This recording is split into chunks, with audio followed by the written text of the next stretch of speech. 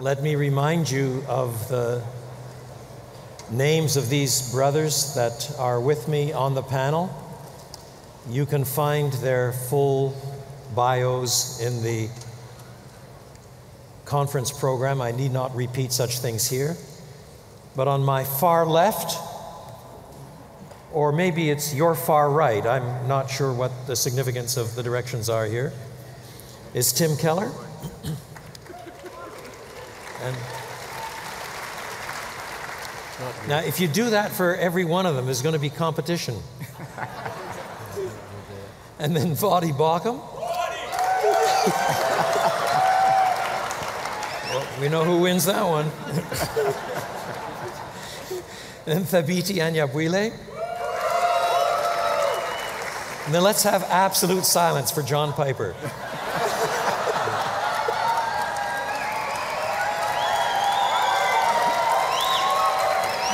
Keep it going. And Miguel Nunez.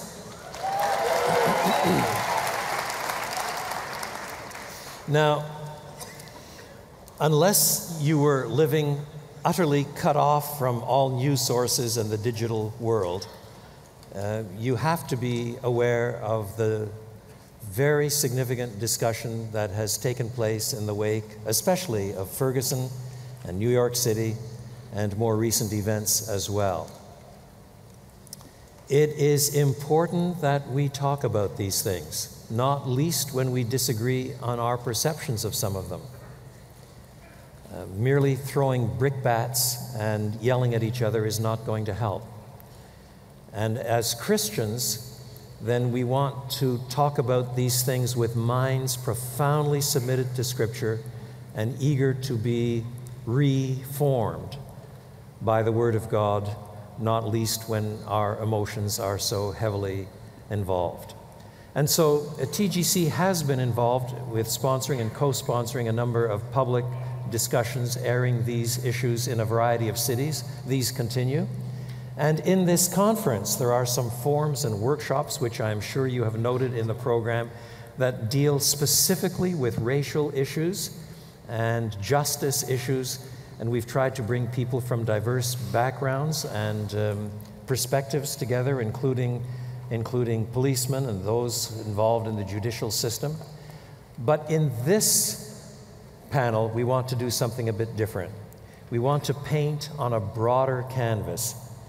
That is to say, we want to think about justice issues, how Christians should think about justice issues, not just racial issues, but there are a lot of other justice issues too: poverty, consumerism, the white slave trade, many other things that could be mentioned, consumerism, corruption in politics, any number of justice issues that really need a foundational way of thinking. So that's what we're going to do. We're going to try to talk about some of these things at a biblical, theological level with clear implications and applications to some of the issues that we have been talking about. We won't agree on everything, and then our aim is to submit things to Scripture as best we can with love for one another and a deep, deep desire to bow to the Lordship of Christ. Let us pray.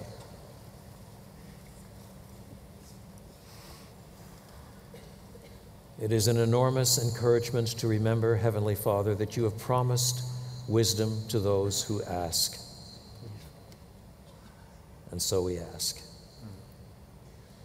We beg of you for wisdom to be corrected by one another in the light of your most holy word, that we may be more faithful stewards in the generation in which you have placed us. Guide our conversation, we pray, for we ask in Jesus' name. Amen. First question, I need to say as well that this is not Don Carson asking a specific question to Thabiti or to John or whatever. This is one where the questions need to be batted back and forth. Anybody can chip in and contribute, contradict, advise, revise. This needs to be a discussion, not a Q&A. But the first question is, what are the biblical texts and biblical themes, theological themes, that should most control our thinking about justice, righteousness issues in our lives, in the church, in the time and place in the world where God has placed us.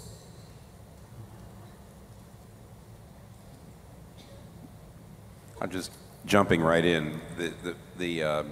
It's intriguing that in Genesis 9, God, because all human beings are made in the image of God, God even holds animals responsible for killing a human being, or for because human beings in the image of God, he says, I will require their blood even of animals. And it's also intriguing in James. In James, James says you shouldn't speak abusively, you shouldn't curse people, because people who are made in the image of God. So James can even talk about speaking harshly towards someone who is in the image of God. So the Imago Dei is foundational, I think, for talking about how do you treat people. If even cursing somebody is wrong because they're made in the image of God, or if even animals are held responsible in some way, I haven't quite figured out how God does that, by the way. And then it doesn't surprise me, here's the only other thing I'll mention, it doesn't surprise me that in Amos, in the beginning of Amos, chapter 1 and 2, God holds the pagan nations around Israel responsible for genocide, for imperialism, and for oppression and cruelty. These are pagan nations. They do not have the law of God. They don't have the Bible.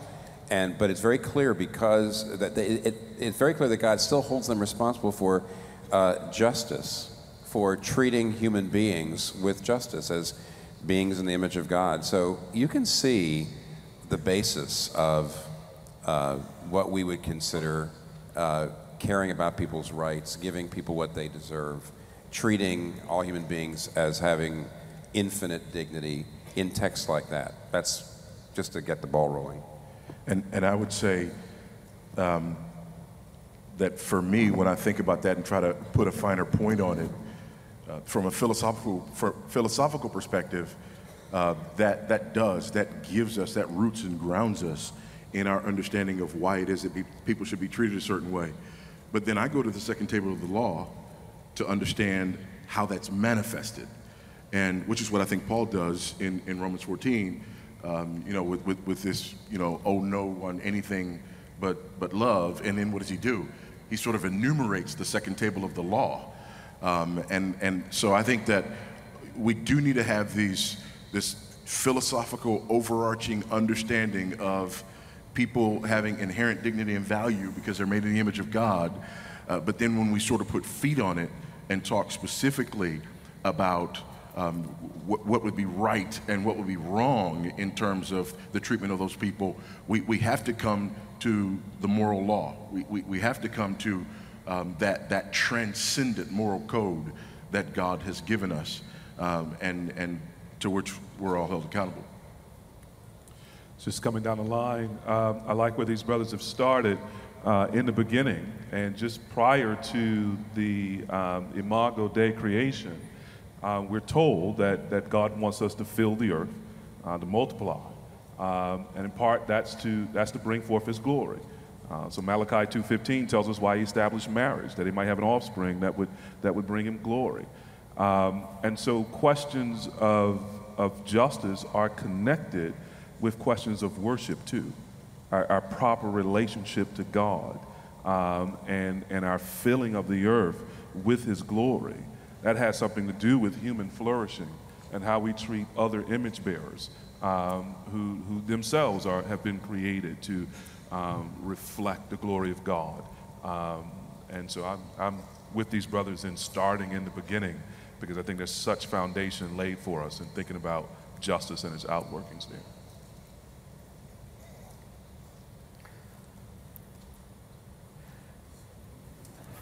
I would just go up a level. I mean, I don't know where you want to start. If you want really, you said foundation, so the person in the universe who has rights is God. He has rights. Justice is acting in a way so that God gets His rights. That is the most fundamental meaning of justice. So God acts in accordance with his rights. And if you say, well, what are God's rights? Any behavior that accords with the infinite value of God is a right behavior. And so ultimate rightness is behavior, thoughts, feelings that are conformed to the infinite value of God. He has rights to be received by those. And so I think if we start with man, even with the imago, without saying that first, we probably will go skewed eventually in a manward direction, in a God-centered, a man-centered world. And so I want to start, and I know Tim, who started the way he did, will be the one who most effectively relates the gospel to this issue by saying the gospel deals with making sure God gets his rights in punishing those who have offended him on the cross so that there can be mercy like this. So, but the gospel will make no sense eventually if we haven't started with the righteousness of God is God's right to punish those who don't act in accordance with his infinite value. Do you agree with him on that? Yes. Why? Yes.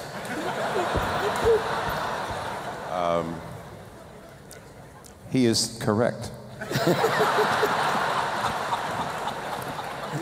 A more interesting question would be, why didn't you start there? I think I know the answer. It's one of the reasons I like you. You just. What? I wanted to leave you some room.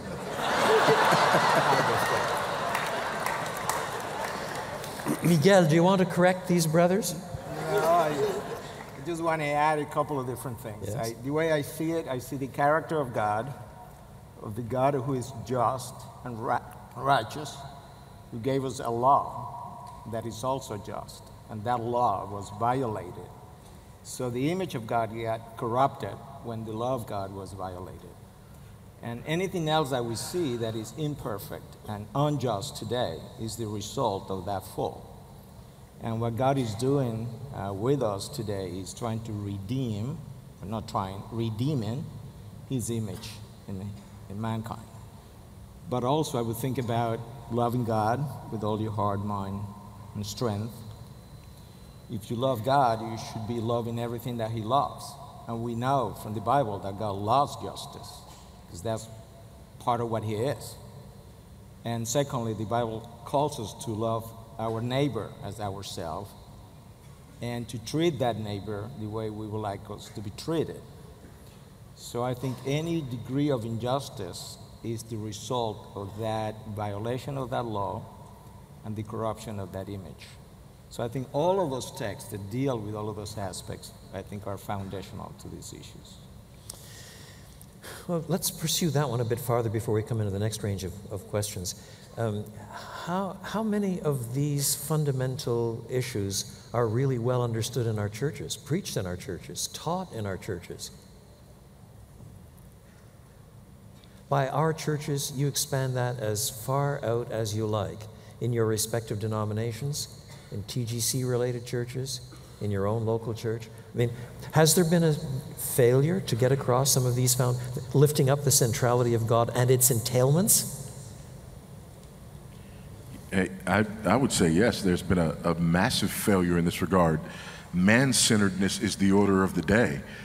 God-centeredness, one of the reasons that there are so many people who are so attracted to what's happening at things like the Gospel Coalition is this revival of God-centered thinking and the rightness of God-centered thinking. And, you know, the Lord's sheep know his voice. And when people hear God being magnified and glorified and God at the center and the gospel of God at the center, people are attracted to that. And one of the reasons that it's so attractive is because, for the most part, people are being starved of it. Well, let me come into a second question. It's a tear down in some ways.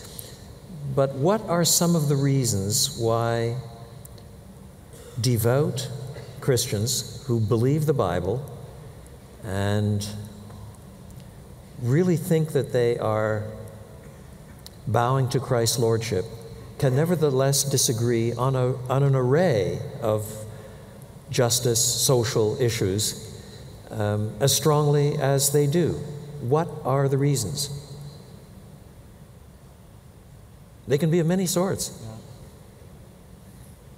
Well, one reason is different experience. First of all, if you're white, if you're black, you're going to have a different experience, just a different daily experience. And it's really I think it's normal for us to tend to universalize that the way we see things is the way it is. And so that's certainly that's an easy one. I mean, that's not the only answer to your question, but certainly different experiences. Some people have had more privileged experiences. Some people have had less privileged experiences. That's one of the reasons. Our theology also goes into this because, I mean, there's a reason that, for example, Tim's wrong on baptism and I'm not. No, but in seriousness, though, I use that as an illustration to how people can very much love one another and can very much be eye to eye on so many things, but because of different theological presuppositions and different things that we sort of bring to our understanding of the text of Scripture, they lead us in different directions. And I think one of the problems that we have is we don't allow for that in these discussions. Because if we're talking about issues like baptism, we see someone over here who's going in this direction on baptism, someone over here who's going in this direction on baptism, and it's a distinction, it's a theological divergence. And we look at that and we go, we don't say that one of them is a good person and the other one deserves to be, beaten or whatever. But on a particular issue that's so visceral and things that strike us in a certain way, we can see the same divergence that can be explained in the exact same way because of theological starting points and presuppositions. And all of a sudden now we say one person is unjust and another is just, when we're seeing a manifestation of the same truth. In some ways, your last question is connected with the previous question. Yes, it is. And so you're trying to get us to mix it up a little bit here, and that's good. We might comply or we might not. No, I agree with these brothers, and I guess what I would want to say is certainly along with what they have said, I think it's true that when it comes to thinking through what the Bible says about justice, from God all the way down to the ethic to love, and I'm going to risk over generalizing, but I don't think most Christians have ever been discipled in this area. I mean, what these brothers just did when you asked your first question, and just sort of reaching into the Scripture and bringing out the second table of the law, or reaching into the Scripture and reflecting on Imago Dei, or reaching up a level higher and thinking about the rights that God has and bringing it down to justice. If we were to poll the room, my guess is the majority of persons in here would say, nobody's ever taught me to do that, to work through that so deeply and so quickly that on a panel I can recall that and work that through, or more importantly, in the face of an actual conflict, that rushes to the fore and shapes what I'm thinking and doing in that moment. So I don't think the American church is very well discipled to think through justice writ large or justice in particular situations. And most of our discipleship has come through whatever political influences we have had or whatever personal influences we have had. And so we're not in the first instance reflecting deeply on the Scripture. And I think if we were, we'd still have different starting points sometimes and different places where we go different ways, but we'd at least be having the same conversation about what the book says. And often we're not having the same conversation. Yeah, I just want to build on what Davida just said. There is no doubt that we're listening to political voices and not thinking theologically about it. So, for example, right now, I would say The basic liberal, politically liberal understanding of justice is the individual needs to be protected from the society. The individual has to be free to live any way he or she wants to live, no matter what society or family or religion says. So we have to free. The conservative understanding of justice is actually that the individual has to be protected from the state, from the government, from regulation, from law. We've got to be free to live as... They're very different, and they're both too thin, biblically speaking. They both resonate to certain aspects of biblical understanding of justice, but if all you do is read the liberal websites or the conservative websites and you're just completely immersed in that, and then suddenly as a Christian you come to the Ferguson issue or the Staten Island, all that stuff, and you immediately are, instead of really thinking it out in a very proactively biblical way, you are really just following the crowd, your particular political crowd, and not thinking that theologically. So I totally agree with that. It's one of the reasons. You can definitely see it in the comments section on the website. You know, on the stories that we put up there and the articles we put up there. You can just see in the comments section where the people got their ideas. They didn't usually come from the scripture, I don't think. The more people I get to know, the more I realize how important worldviews are. And I think part of the problem is that worldviews are not just related to knowledge. So we could get a lot of knowledge from the Bible. The worldviews are related to emotions, experiences in life, family upbringing, and in dealing with people and in counseling, and even the people in my own congregation, I realized that after hearing the truth and knowing the truth, the knowledge, the intellectual aspect of it, people are still behaving in a different way than what you had been preaching to them. So I think one of the things we need to be aware of the worldviews in our audience and try to preach the truth of the Bible, addressing the worldviews of the audience that you have in front. And that's why I think having a clear vision of who you have, who are you ministering to, is important, among other things. Because the way Latin Americans look at life is not necessarily the same way North Americans will look at life, even when they are believers and even when they might be equally sanctified. And speaking of sanctification, I think just that. Sometimes it's degree of sanctification that makes a difference between one person and the other. Why don't you just take a couple of minutes and tell us some ways that Latin Americans, who can generalize about Latin Americans, but in some ways in which Latin Americans on the whole look at the world differently from North Americans. It's good for us to hear that. Sure. I'll just use some very simple, everyday experiences. Latin Americans in general are very, they are not on time. We're not on time. We're always late. And from the North American point of view, that's very selfish. We started the National Spanish Conference, which began as the pre-conference for this conference. We began at 5 minutes late. Hey, talk about flexibility. Sorry, I couldn't resist. Thank you for your love. So we're always late. But we don't see that as anything selfish because it's part of the culture. But you need to teach your people that there are other people who are on time, who need to be, you need to consider them and be less selfish. It's a selfish problem. My wife is from New York, and in many different ways she taught me that. Because she would call me for dinner and I would be late 10, 15 minutes and I didn't think that was a big deal. But for her, who had cooked and had put the dinner on the table and it was warm, it was kind of selfish on my part not to go when she would call me that dinner was ready. That's just one aspect of it. I could go on and on and on and give you so many of them. But certainly, life is very different. We are not as organized as the Anglo mind is. And again, that doesn't become a problem for most of us. Traffic is chaotic in many of our cities. And we don't see anything wrong with it. And yet you go there and you go crazy with the lack of organization.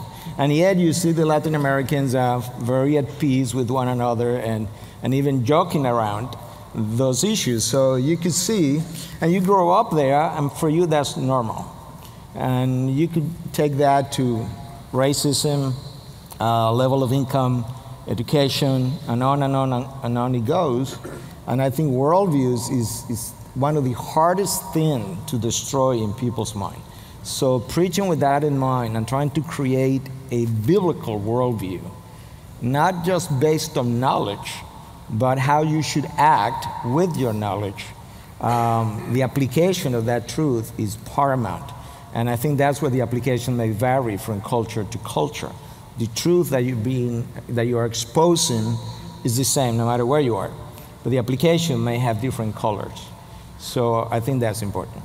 Yes, I recall the passage in James 1, which says, let the rich man learn that he's like a flower in the field that dies, goes away, whereas the poor man, let him learn instead that he's anchored in God. He's a child of God. He has an eternal bearing. And this is the same gospel, but it's applied in very different ways depending on the people that you're addressing. And that means that pastors likewise have to be sensitive to the particular blind spots of different persons in the congregation, especially when it's a really diverse congregation. It becomes very challenging. So what are some of the things then you collectively think, that we're not listening, we're not discerning, or we're discerning poorly, or we're not thinking through carefully in terms of how to apply the Word of God to the way people think and act on a broad front of justice issues? Whether this is answering your question, it's kind of, but I wanted to follow up on the previous question, which was, why are the differences? And then it came around to, we haven't been well discipled.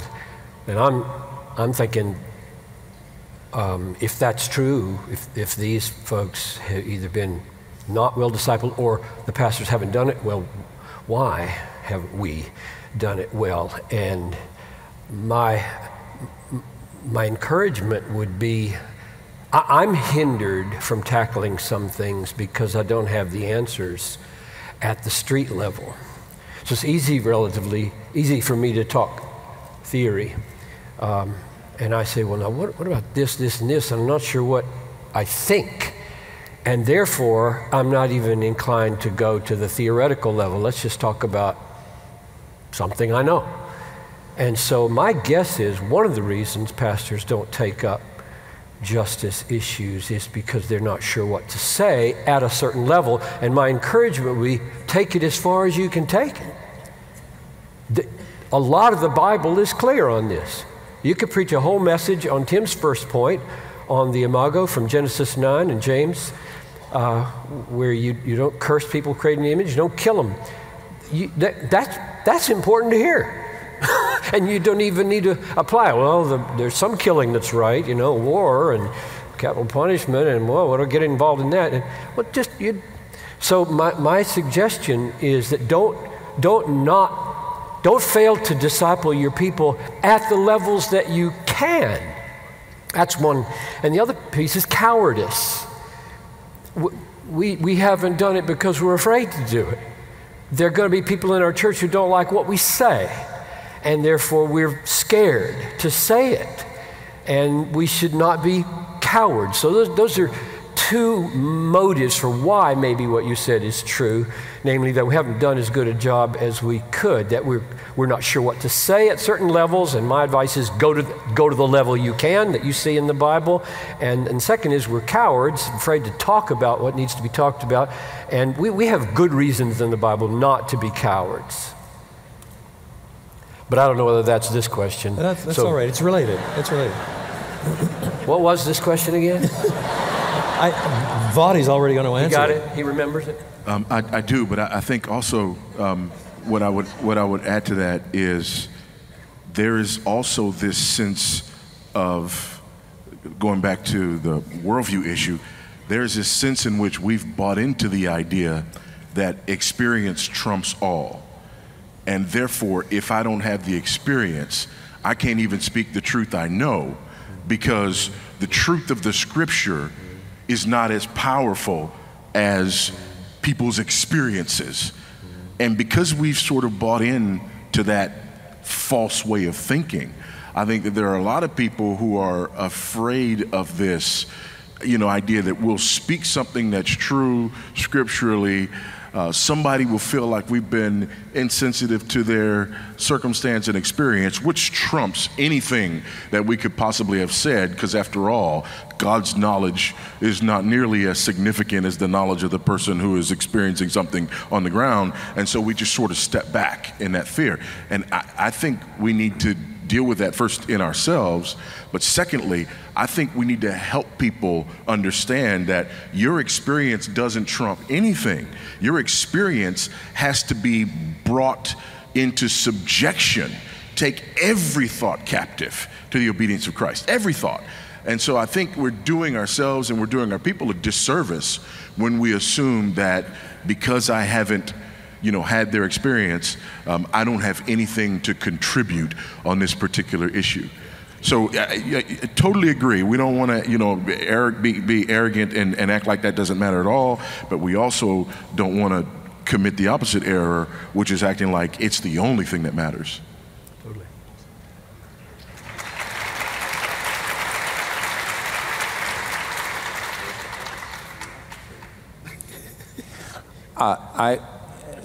If I remember your question. Which I don't. Say it again. Well, I think the question would be, what are some of the issues that we are ignoring? In other words, That's right. What are some of the issues, justice issues, biblical justice issues that we're not talking about, perhaps we're teaching about? I go back, you notice this is what happens is when you get older, you remember the beginning and you remember the end, you don't remember the middle. In the very beginning of my ministry, I preached through the book of Amos using Alec Mateer's little Bible Speaks Today book, back when it was one of the few Bible Speaks Today books. The Day of the Lion. Day of the Lion. Yep. And it was very striking how the book talked about the fact that basically, in general, people with less means, poor people, have more trouble getting justice. They're not treated fairly. And I just think that some societies are better than others at this, of course. But the simple fact of the matter is that's the case in our society too, that basically if you don't have money, you don't get equal treatment. Bill Stuntz's book, The Collapse of American Criminal Justice, his main burden, he was an evangelical who passed away untimely, died of cancer, was a Harvard law professor and considered the leading legal theorist on criminal justice, said very clearly, I'd say that when I read the book, the main takeaway is if you don't have money, you don't get justice. Not so much. Race, of course, is a big problem too, because very often race and economics are tied together. But basically, the less money you have, the less likely you are to really get a fair shake by the American criminal justice system. And he makes the case. I think it pretty much proves it. And what that means is, well, what do you do about that? It's massive. But actually, I would say that's a valid application from preaching on the book of Amos, because there's constant discussions about that, about the poor being treated fairly, being given the same hearing in the court as the rich. And to say there's never been a society like that, and ours isn't like that either. There's never been a society that has realized that because of sin. And that we ought to realize that the poor in our community, unless they get a lot of help, unless the kids that are born into those poor families get a lot of help, they're not going to get a fair shake. They didn't choose to be born where they were born. Children born into my family versus children born in a poor community in the same town have my children had a 300 times better chance of staying out of jail than anybody who's born there. And so it seems to me that when you're preaching, you can make those kinds of applications without directly saying, therefore, vote for this candidate, or this law is wrong, or anything like that. I do think we're afraid to even apply the truth at that level in our preaching, and we shouldn't. We shouldn't be afraid to do that. That's good. Amen. Yeah, you can go ahead and clap for Tim. It's all right.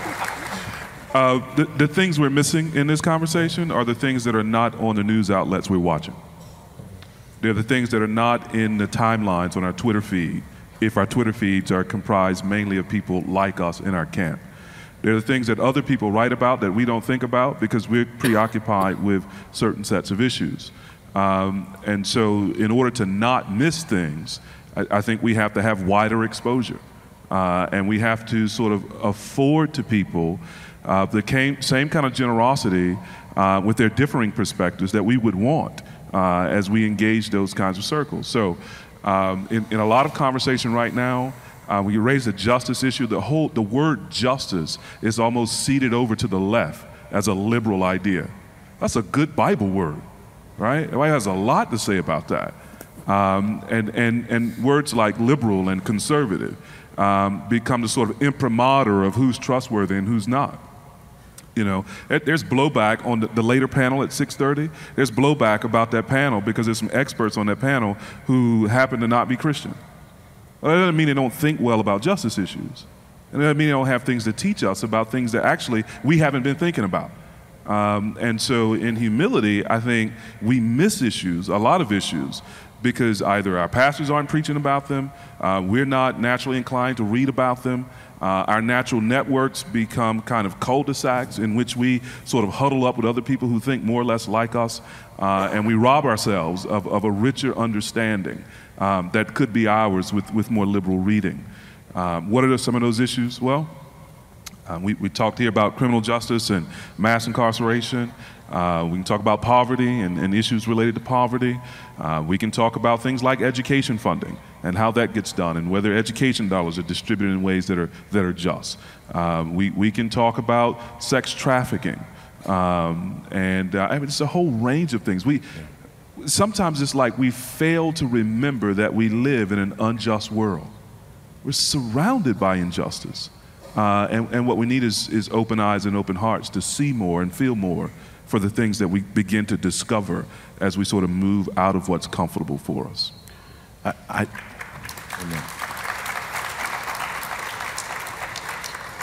Y'all didn't have to clap for me. That's not. I think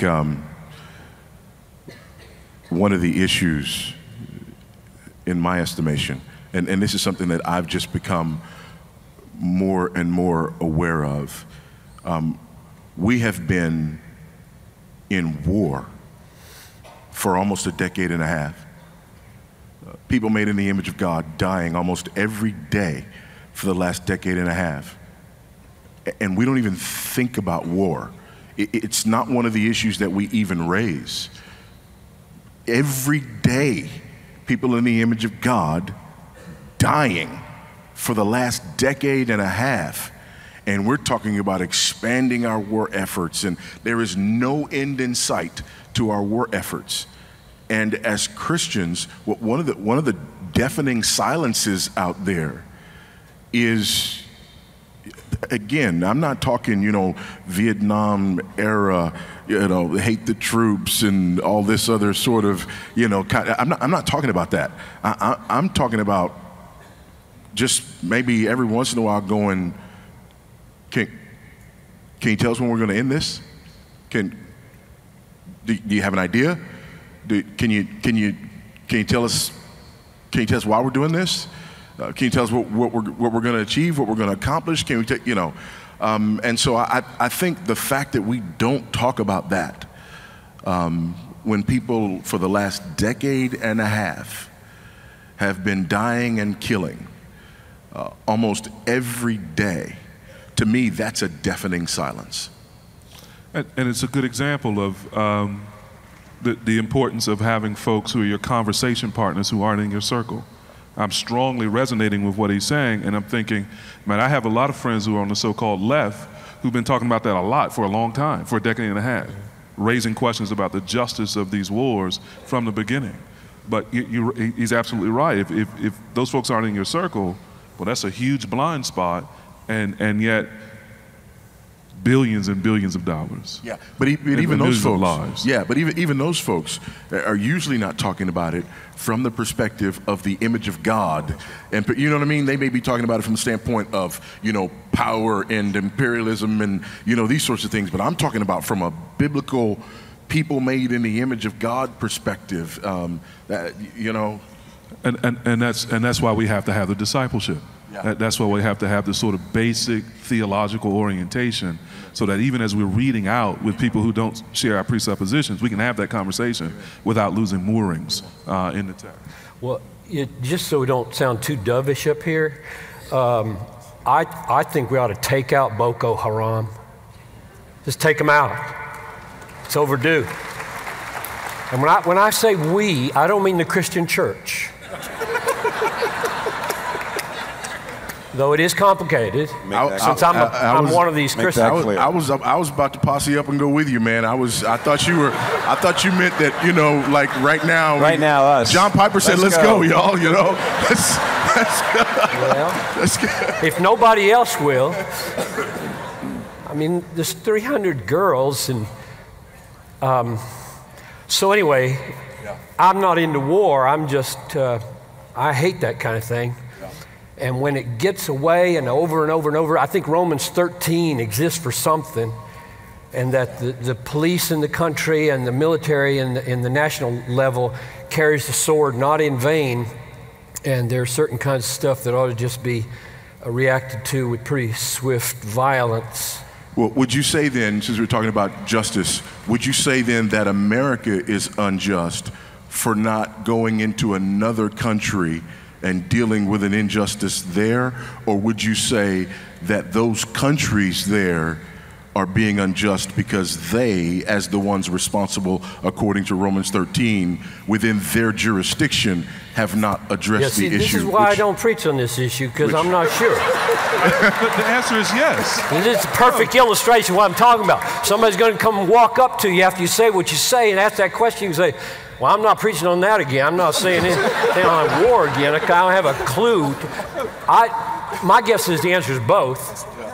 My guess is, and the latter more so than the former. The farther you are away from something, probably the less responsible you are. I base that on the parable of the Good Samaritan. I mean, he's responsible because the guy's there on the side of the road. If he's on the other side of the country, he's not responsible for that guy on the side of the road. He doesn't know about him. The more we know and the more opportunity we have and the more capability we have and the more we care, then our responsibility jacks up. And so I don't really know whether America should police the world. I don't know. But yes, why don't talk about it? Well, you're talking about it now, and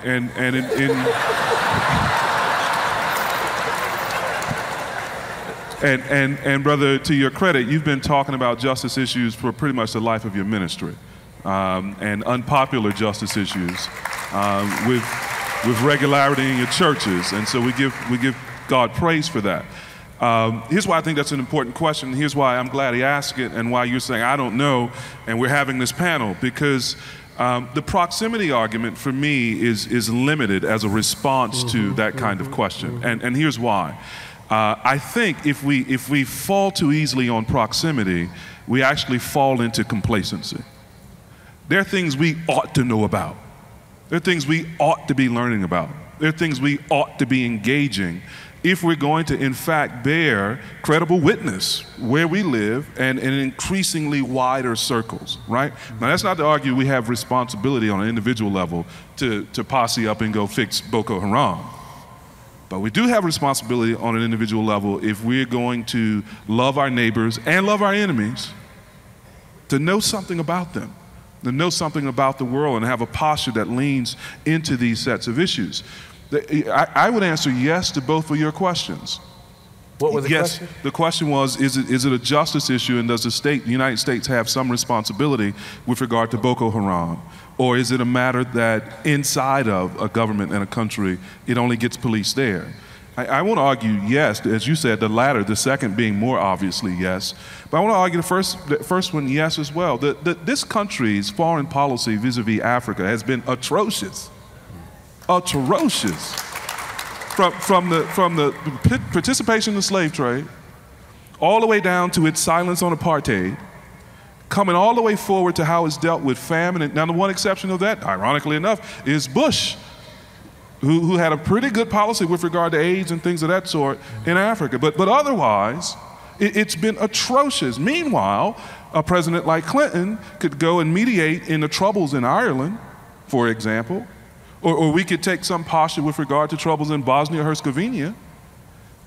This is a justice issue, and it's a parity issue. And it's a concern that if we're concerned about, we want to grow more and more to be impartial in our concern about these things. And we need to advocate that in our government. So yeah, I think it is a justice issue for us to face. Yeah. And then I'm slowing down because I don't know all the solutions on the ground. Mm-hmm. But at least at that point I'm going, yes, and it's a justice issue in Nigeria and its government and its false application of the sword. So within the country as well. Yeah, go ahead. Go ahead. No, please finish. I have a more top levels. Go ahead, respond. I have a more top level thing to say.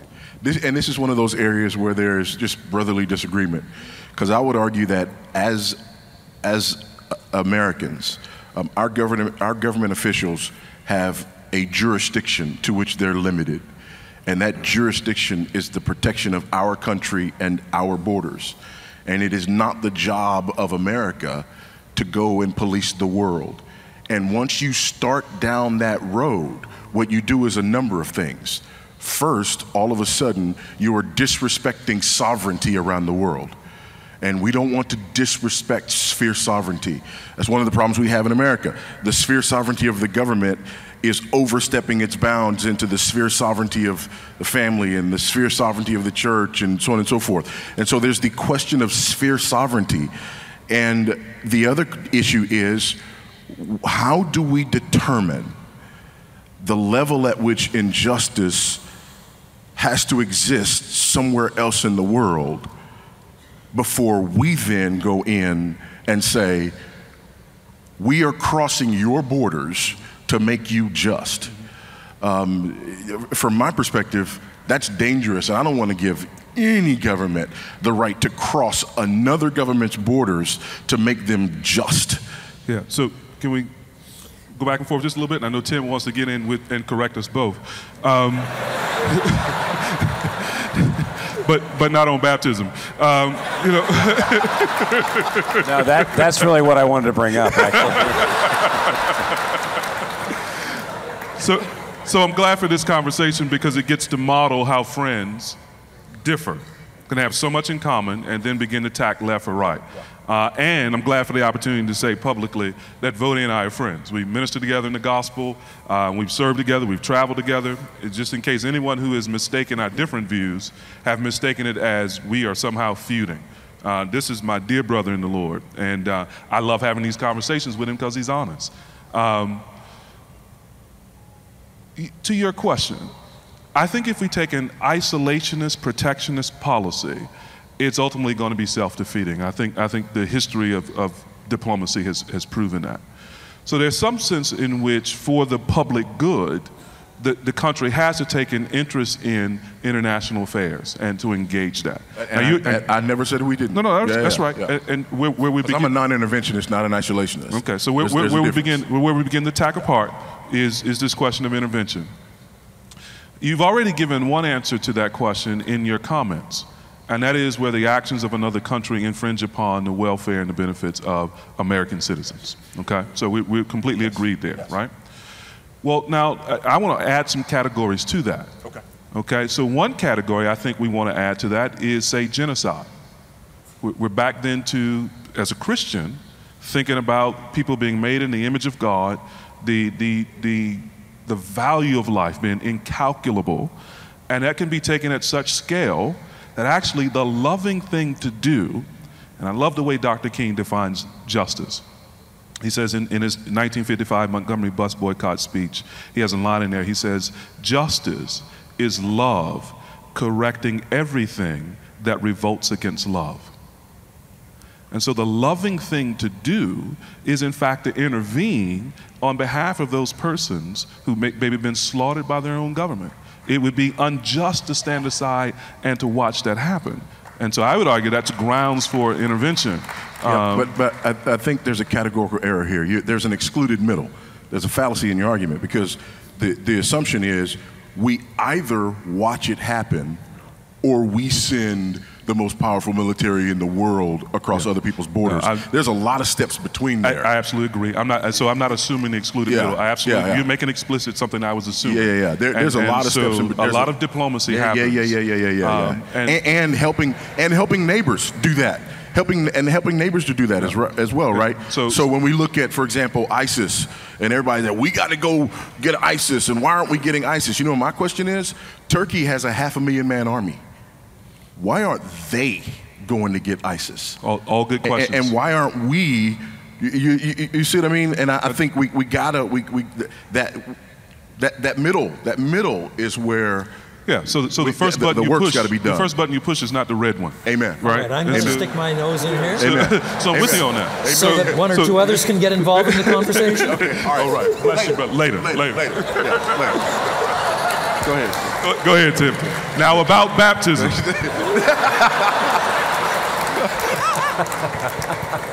Now, for our last few minutes, I want to turn the whole thing in another direction. This has been useful. It's important to hear Christians who take Scripture seriously, try to think things through from fundamental principles, and get at least some meeting of mind on some of these issues.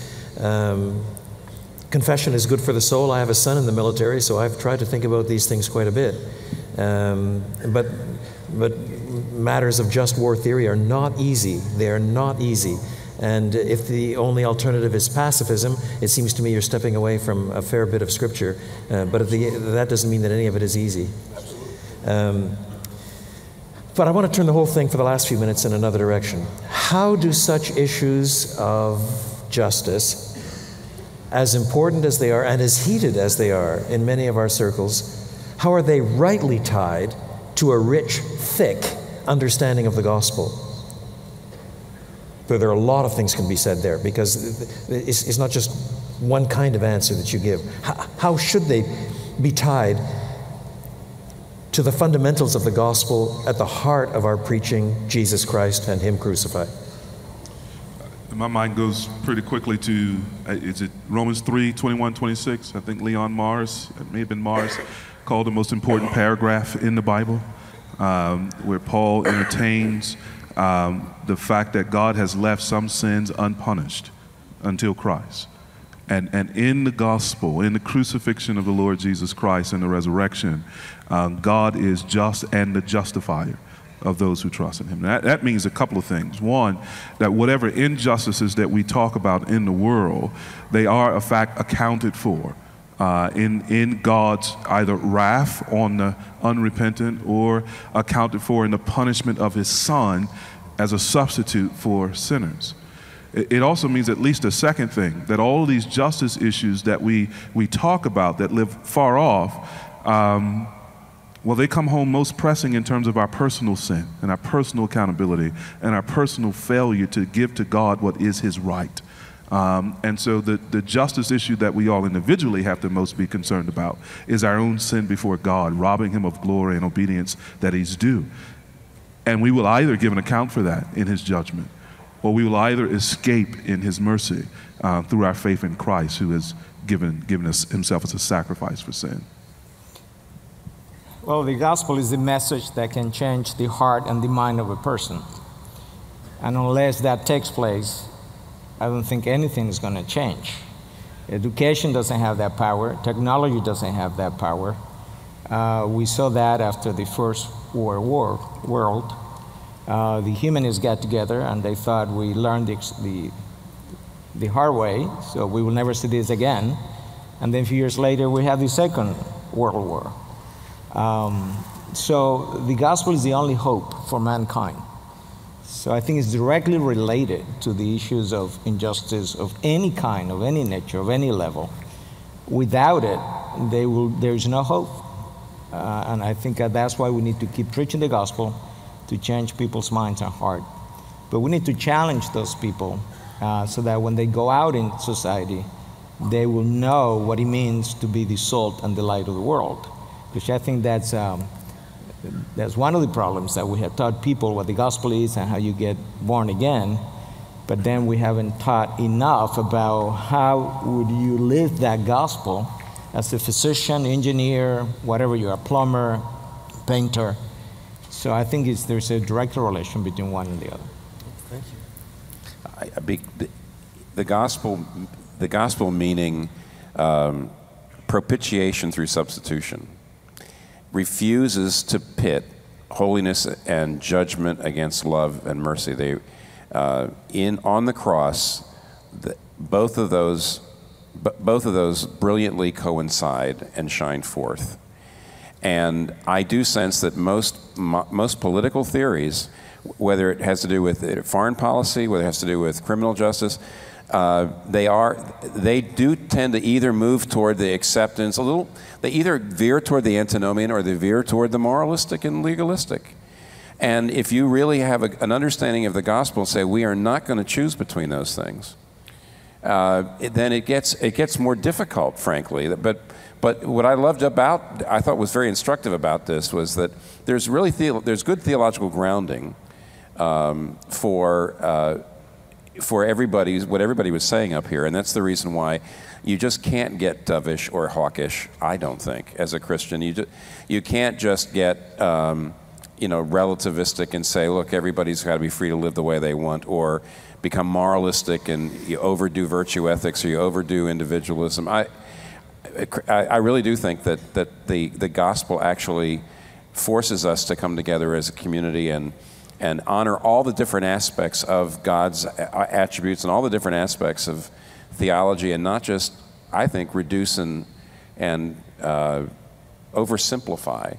And that's what I think almost all political parties tend to do right now, is they oversimplify. And the gospel explains why it matters. The gospel is the only thing that explains why it matters, the only thing that explains it adequately, because Christ died for a people. We have the adoption as sons.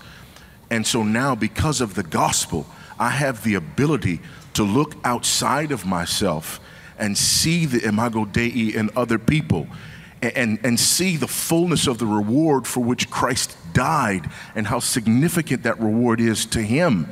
And that makes those people significant to me. And that's when I began to think about this from a right perspective. It's no longer an exercise of power. It's no longer an exercise of even appeasing my own conscience. It becomes an exercise of me acknowledging the reality of our oneness in Christ and acknowledging the reality that I have a vested interest in you as another member of the body of Christ, because I desire for the body to be nurtured and treated properly. The gospel's the only thing that gives us that.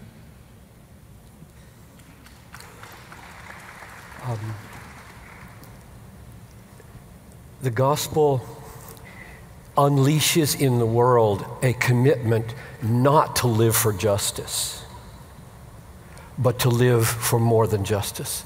Justice is minimalist. A life devoted to treating people as they deserve is not a Christian life. God in the gospel treated us better than we deserve. That is not justice. We don't get justice in the gospel. God got justice in the gospel. We don't get justice in the gospel. We get grace. And he unleashes on the world a people in churches and then spilling over out of churches who treat each other way beyond justice. You shouldn't walk through the day or through your life thinking, how can I be just? How can I be just? How can I be just? You should walk through the world. How can I be gracious? How can I be loving? How can I be kind? How can I love my enemy? How can I go the extra mile? How can I, when I am sued to go 1 mile, go 2 miles? When I'm sued to get my coat, give him my cloak as well.